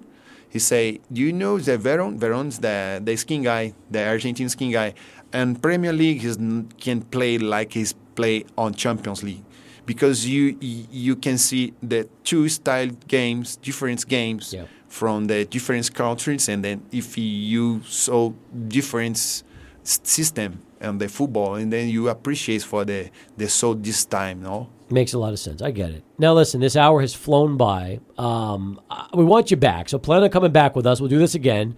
And I hope you get a chance to play soon. I mean, I'm hoping you get the call and you get to keep things going and we get to follow you. I want you back in El Paso with Locomotive, but I just hope we get to see you back on the pitch soon enough because you're a lot of fun to watch. You're great to talk to, and I'm just happy you're here today. No, I'm good. Thank you for the invitation, and I hope you come again. We have a good time here. Come back and see me again, all right? Yeah. All right. Leandro Carrijo, folks, joining us here in our Lube and Go studios. We'll come back. Hour number 3 next. Sports Talk continues. 600 ESPN El Paso. Start of hour number 3 here on Sports Talk. Welcome back, everybody. Along with Adrian Broadus, I'm Steve Kaplowitz. Expecting a couple of gentlemen joining us here momentarily. Chris Hanna and Greg Sestero, who is from the movie The Room and one of the cult classics. So they'll be in this hour to talk about El Paso Media Fest happening this week at Alamo Drafthouse. Excited about that, Adrian. That's going to be a lot of fun, as well as, we're looking forward to, and apparently they just got here. So let's see if we can get Chris and Greg in, and we'll get a chance to talk a little bit about El Paso Media Fest here coming up in our final hour of the show. Our thanks to Leandro Carrijo, who joined us. And by the way, great message that came in a little while ago from Alexander in Horizon City. Need to read this because I thought it was terrific. And I'm sorry, Alexander, that I didn't see this till after Leo left. But what he said was, "Hello, Leo. It's been a privilege watching you play in both FC Juarez and the Locomotive for many years. The Borderland will remember you for many years to come. You are a legend in football in the Borderland. What goal sticks out to you as your favorite?" And, of course, he talked about some of those, the big one when he first arrived at FC and really what that meant. And then, of course, the emotional scoring goals for Locomotive and having his young son having a chance to be there to see it, and how it was one of the great moments of Leo's career. Alexander, terrific stuff. Thank you for getting in on the program via the app and passing that information along. And don't worry, we will be getting Leo back with us on the show for another go-round. That is for sure. Had a lot of fun with him. Terrific guy. And again, when you think about vets in this business, 17 years playing professionally, Brazil, Hong Kong, Mexico, Juarez, El Paso, what he's done as a career is amazing. So truly one of the great goal scorers we've had over the years in this community. And that is phenomenal when you start to think about it. So, again, as we begin our final hour of the show, hey, it's always nice to have some old friends stop in and see us, and that would be this man, Chris Hanna, who we know from we go back about 5-6 years now when he first had the documentary on Tony Romo, Now or Never, and he has brought friends with him. In fact, I know that one friend in particular is here with us, and that is Greg Sestero, getting ready for a big week in El Paso. First off, gentlemen, welcome back. Chris, good to see you. Greg, welcome for the first time. How you guys doing so far?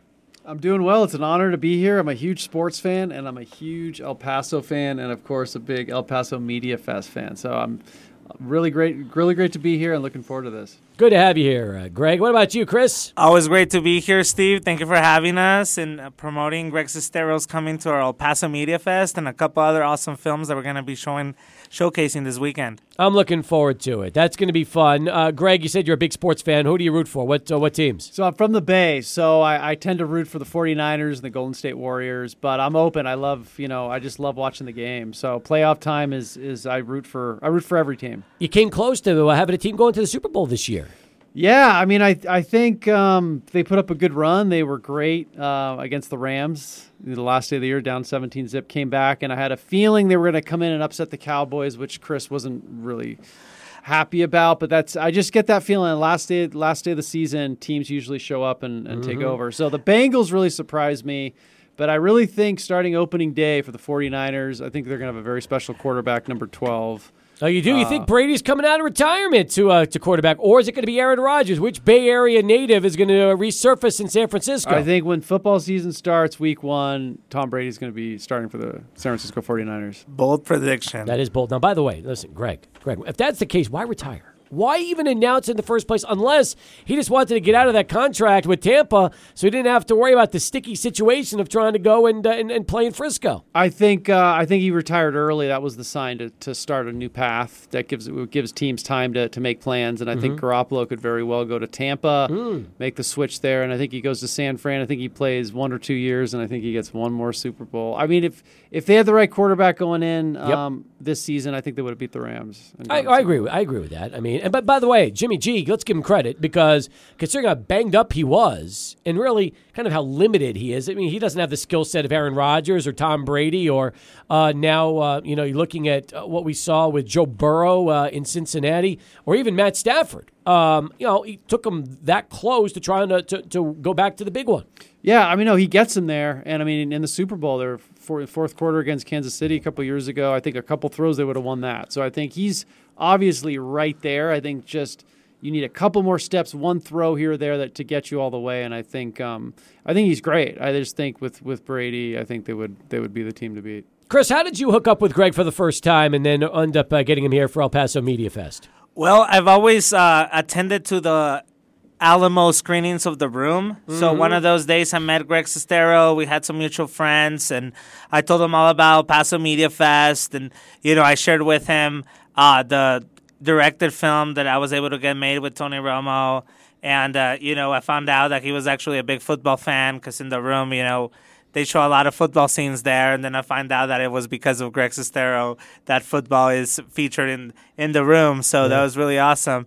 And we just got to talk about our fantasy teams. And, I mean, he didn't say this right now, but I think he's very much a Cowboys fan because he was kind of rooting for them the entire time until he sent me that score that day, which broke my heart. But, I forgave him already. So we're very excited to have him out here. And, we just we have some plans to hopefully film, he'll tell you, but hopefully film something that's very deep to his heart here in the El Paso area, plus El Paso Media Fest, and he's going to be showcasing his new film here, so we're very excited. I'm happy about that. So that's going to be a lot of fun, right, Greg? Yeah, no, I can't wait. We're going to be at the Alamo Draft House, which I love. I know El Paso has really embraced it, but we're going to be at the Alamo Draft House, East El Paso, Saturday and Sunday. We're going to be showing my new film that I made. It's about a cult that I filmed in Arizona right before the pandemic. It's based on a true story about a cult out there that believed they could bring people back from the dead based on their blood type. And there was this preacher who believed this. The cult.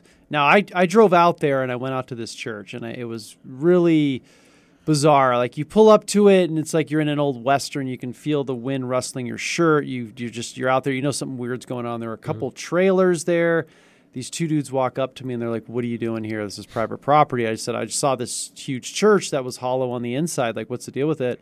he told me the story, and then he said, do you want to join? We're going to come back stronger than ever. They had no idea I was making a movie or researching. Wow. So I went back and started just writing this script, and I did a bunch of research, and I love cults.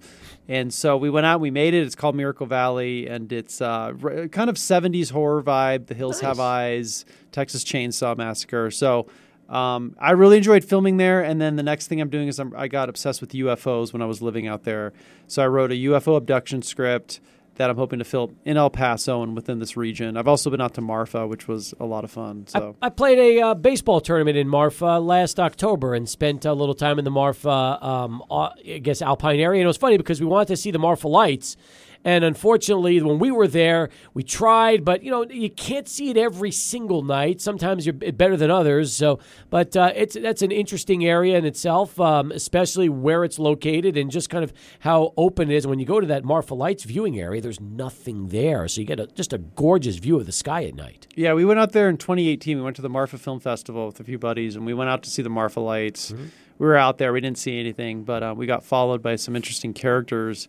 Tried to break into our hotel room, but they broke into the wrong one. Anyway, but I always wanted to go back and check that out. I just think it's the skies there are beautiful. It's just got a really cool vibe, and they've made some great movies there. By the way, where in Arizona was that cult or the church located? It was right near Bisbee, Sierra Vista. I don't know if you've ever been to Bisbee. It's a really cool mining town. Mm-hmm. It's become a really great art scene, great restaurants, and we got invited. We filmed in the old streets there. We got invited to this huge party in this old house, and it was packed with people.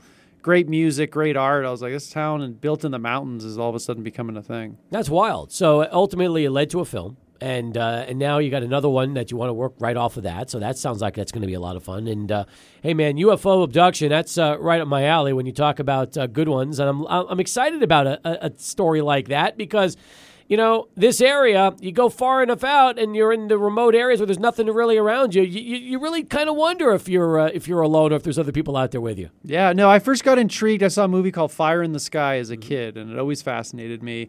I even took a road trip out to the Carlsbad Caverns in Roswell, and I just love, thinking what's out there. And there's tons of great stories, tons of great documentaries, and so I've just, for the past year and a half, I've delved into that world, and I wrote a script, and I even interviewed the real guy who was Travis Walton, who was abducted in that story, who wrote the book, who the movie was based on, and we had a really interesting conversation, and he told me how he thinks they're still tracking him or something like that. So, were you pretty convinced and sold on him after talking to him?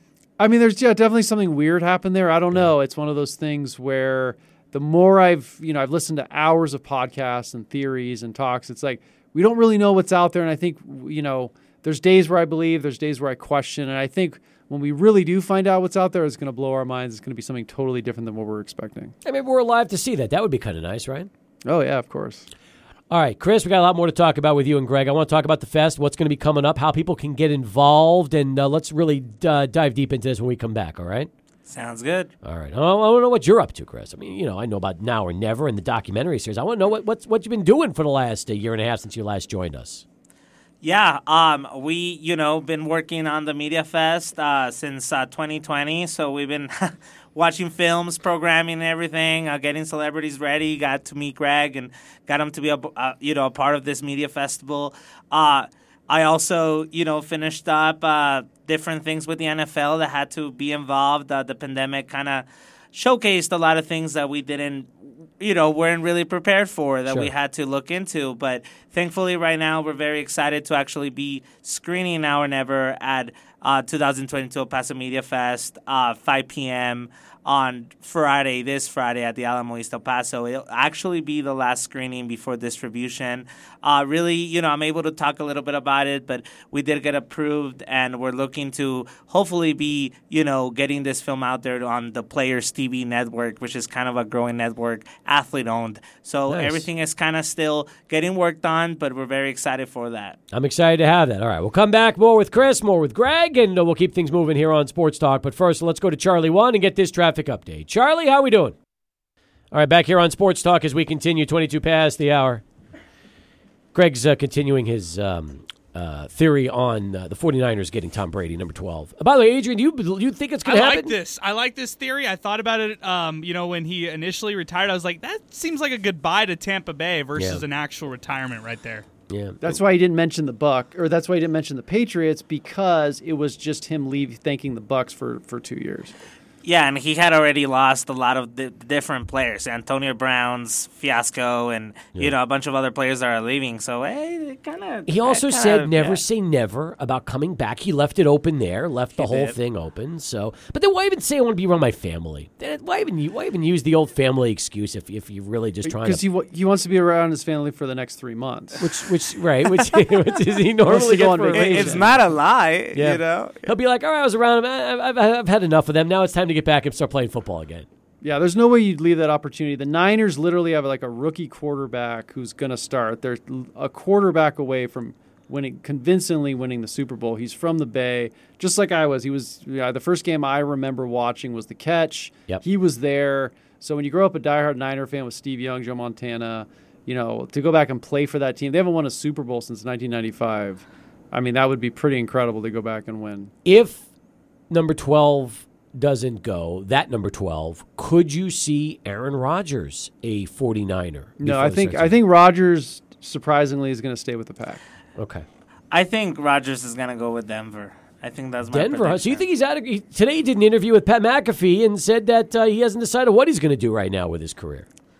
I think Denver has just a solid team to win, and I think he likes the challenge to go against Patrick Mahomes twice a year, and he wants to prove that he's still the MVP. You know? I mean, Denver's no better weather-wise than Green Bay. If you're going to leave the Packers and leave that team, which is built to win right now, why not go someplace, either go back home, which would be the Bay Area, or go to Tampa, where you could take over that team and have a Super Bowl-esque team, and the weather's better in Florida. I mean, doesn't that make the most... But then again, Aaron Rodgers is a little weird, isn't he, Greg? Yeah, he's a little different. Yeah. I mean, us I'm from Northern California too. We think a little outside the box. Mm-hmm. But I think he stays there. I think they're going to make a big push. And beginning of the year, I thought for sure it was the last year. And I'm wondering, do you think San Francisco more beat them or the Packers choked in that game? Oh, the Packers' special teams was horrible in that game. Look at what they did.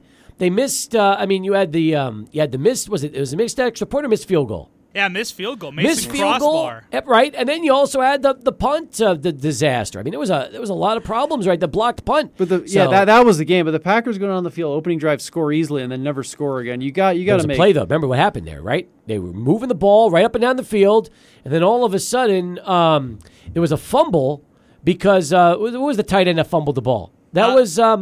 I can't remember the Packers tight end. Yeah, the right? veteran tight end who's been around forever. He fumbles the ball away, and that was and their offensive momentum went right down the toilet as soon as right? No, it wasn't Tanyan. It was the other one. So, but that changed the momentum of the game because they score right down the field. They were going up again, and then they gave the ball to San Francisco, and the offense just stalled after that. Yeah, they just didn't. I didn't see any passion. That's one of the things I loved about watching Brett Favre play. He was running down the field. He might have thrown crazy interceptions, but things were always happening, and he really cared.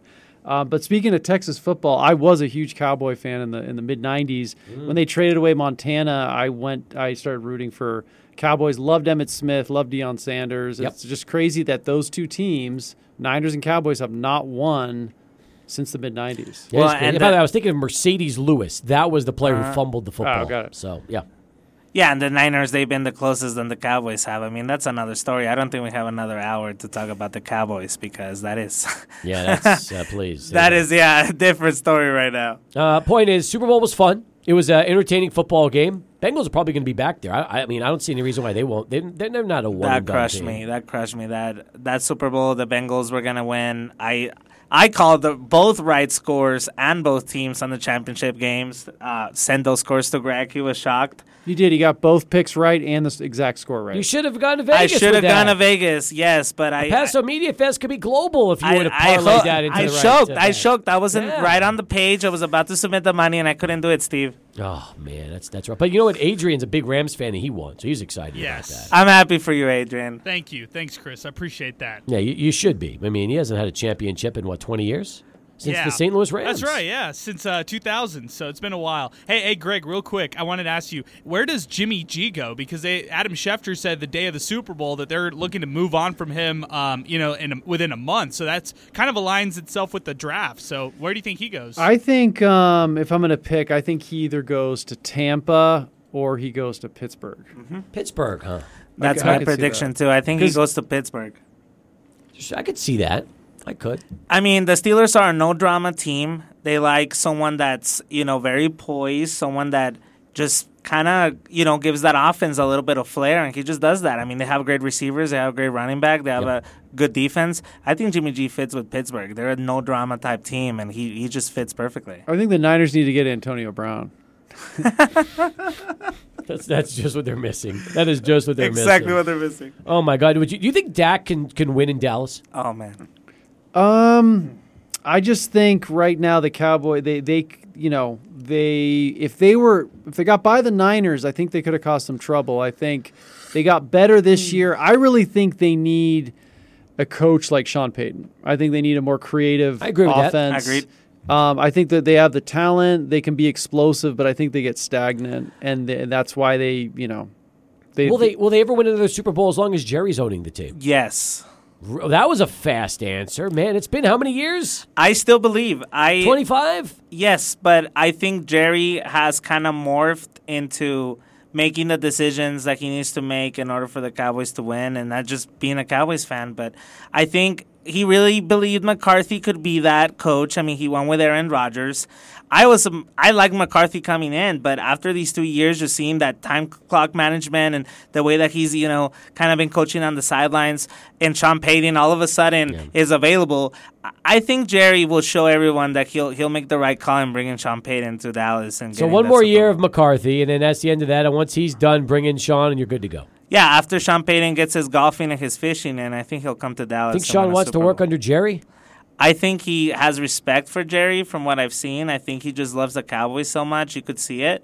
And I think he knows that they have a team to win it. I think Dak is not the problem, and you got me started here, but I think we got to look into the running back position right now. That's all I say. I love Zeke Elliott, but I think we gotta dive deep into that. I think that's a little bit of an issue right now. And then also we got to get some more depth on receivers, because if someone that get COVID, we got no depth, so we got to get that going. Would you ever like to do a documentary, a real deep dive into the Cowboys' last 25 years? I think that'd be a fascinating documentary. I would watch that. Wouldn't you, Greg? I'd be interested in that. I'd love that. I mean, I think the trio there with Irvin, one of my favorite players, Emmitt Smith, Dion, those guys just cared, and I think you have, you had Jimmy Johnson coming in, super smart coach, getting the not just getting star players, getting that offensive line, defensive line, linebackers.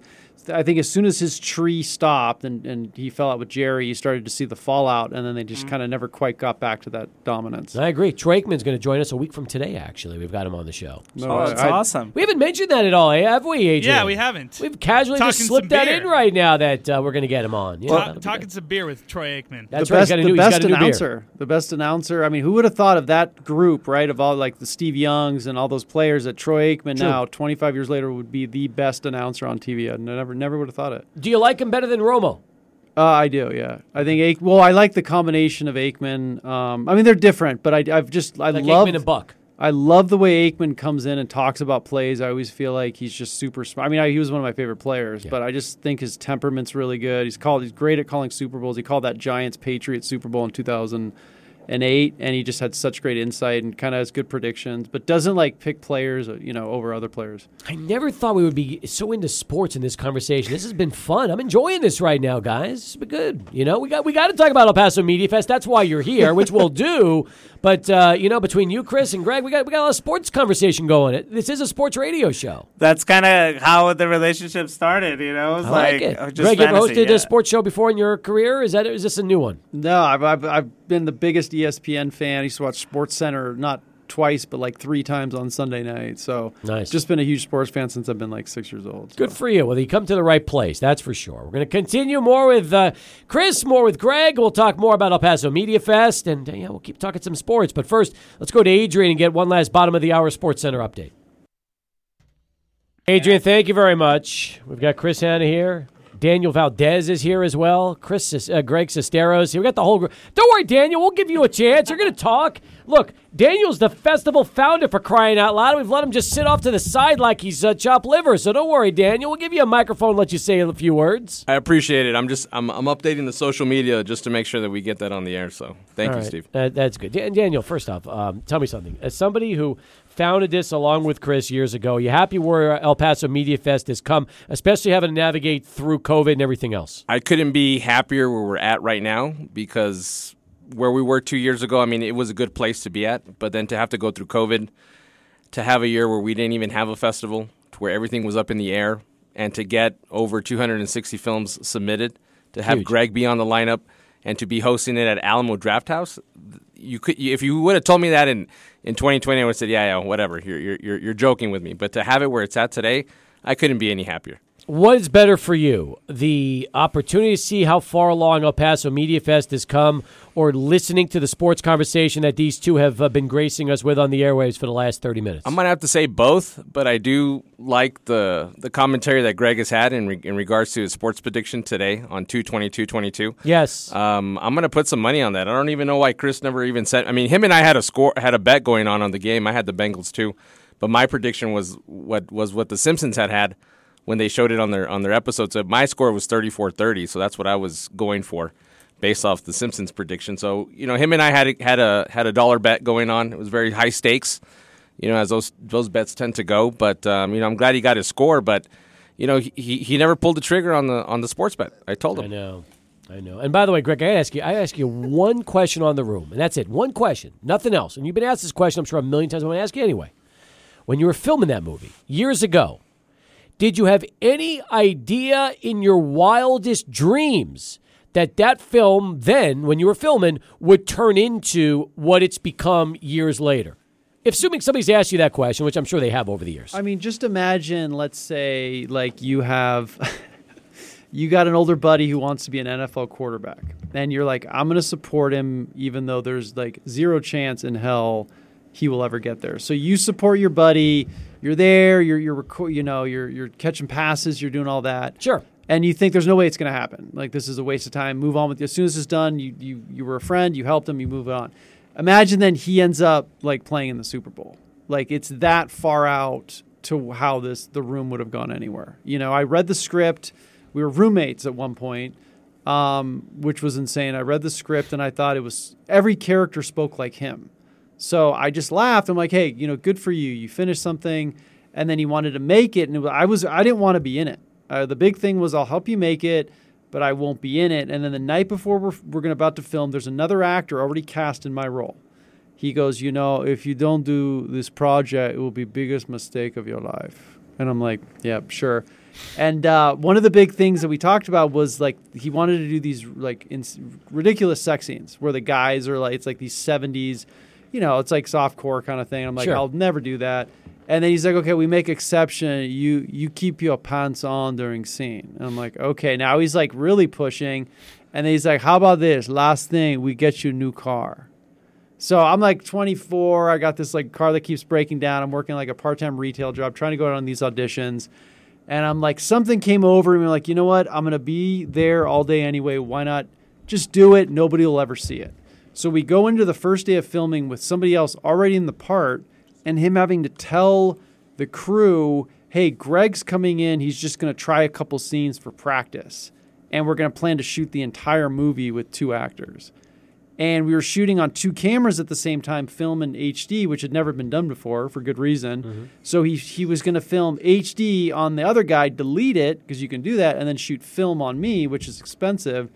And then we'll shoot the whole movie that way. And then the first day, the other Mark found out that it was like a ruse, and the whole thing blew up. And it was like, that was the first day of filming The Room. So I didn't even think the movie would get finished when we were making it, because I was showing up. I was sort of the translator. I'd go to people and be like, this is what he wants to do. And they're like, he's 5 hours late every day. I was like, I know. So I was trying to kind of negotiate with everybody. We went through like 3 or 4 crews. They just were like, we're done. We can't do this anymore. So this movie took like months to film. Like that drug deal scene on the rooftop where he comes out for no reason. It's like just this crazy scene. It took 3 weeks to film. That's how long the Chris R. drug scene, rooftop scene. Yeah, one scene was 3 weeks. Oh, that scene. Yeah. 3 weeks. Just that scene. Like, nothing happens in it. It doesn't really do anything for the plot. That took as long to make the new movie Miracle Valley that we shot in Arizona. 3 weeks. So it was a movie I never thought anybody would ever see, and here we are 20 years later. But I'm so happy that I, used my football passion. I tried to teach Tommy how to throw a spiral, and he got really into that. So in every scene, we're like holding a football, playing football, because he's like, that's what guys do. So I'm glad. And in that tuxedo, when I threw out a little like sidearm, I was trying to do a little Brett Favre action in there. But I'm just glad football made it into, because I get to sign footballs now. People come to these screenings, and I'm signing footballs, which was always a dream. So you've actually used one of your loves, which is football, and incorporated that into a film that never would have had any First off, you weren't even supposed to be in it in the first place, and that was not even part of the script. And it just goes to show you, that's part of, I guess, the mystique of this particular film, right? How it just defied every kind of law of sense or anything else that would ever even make sense. It just shouldn't even have been done. It was done, and now it's become what it is, which is one of the all-time greats. Yeah, and it was so funny when they made The Disaster Artist. For those of you who don't know, I wrote a book about my experience called The Disaster Artist, and then they made that into a film starring James Franco and Seth Rogen, and it was just so funny being on set watching them play with the football. Like Dave Franco, who played Greg, always carrying the football around. I just shook my head. I was like, this is such a bizarre, like, off-center dream come true. So, yeah, I mean, it's pretty crazy. I just want to say that, growing up and watching The Room and reading The Disaster Artist, I mean, even before I met Greg and I got to tell him about the Tony Romo film, it was really inspiring. If you haven't read the book, The Disaster Artist, I recommend you read the book first before you watch the film, because it just offers a whole new perspective on what it means to make a film with no budget and making it happen from the beginning. And that kind of reminded me of what I got started, with Tony Romo. We just had not a lot of money. We didn't have a lot of cameras. We didn't have a lot of people, and we just made it happen. We had this dream and made it happen. And that was all within The Disaster Artist. So it's really amazing to have met the man himself, who's next to me right now. That's right. And if you haven't read it, I think it'll inspire you that you got to make it happen some way or another. Will the books be available at El Paso Media Fest? We should have some copies for sale. Good. Okay, and obviously you'll sign them if somebody comes over and gets it. Of course, and even better if you bring a football. You know what I do when I sign a football? I make them go out for a pass. Oh, do you? So you throw? What are you, lefty or righty? A righty, yeah. All right. Yeah. Very nice. We already opened up the space for that, so we have plenty of field room. For. Will this be at both? Will this also be at both Alamos, the Monticello one, and the East Side, or just the Far East? For El Paso Media Fest, it's just gonna be at the Alamo East. Far East. Okay. That makes a lot of sense. But you just had the Sunday showing at Monticello last Sunday, right? Yeah, it was the first Alamo that I came to a few years back, so it's always fun to go back there. And then I went to the East one last fall, actually, it was like September 12th. It was opening day of football. So while the screening was going on, I was watching football. But both are great locations. Greg, I hear you're good friends with Buzz Adams. Yeah, I've met Buzz quite a few times and been on his show, and he's great. He hosted one of the screenings back there, and he couldn't believe one of the things he loved is that people bring, the props and get them signed. And I just saw the look on his face was funny when he was watching the film. So you ever stayed at his house?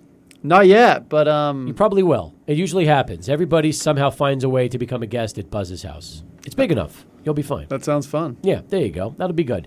All right, we will come back, wrap things up as we continue here on Sports Talk. Stay with us. It's 600 ESPN El Paso.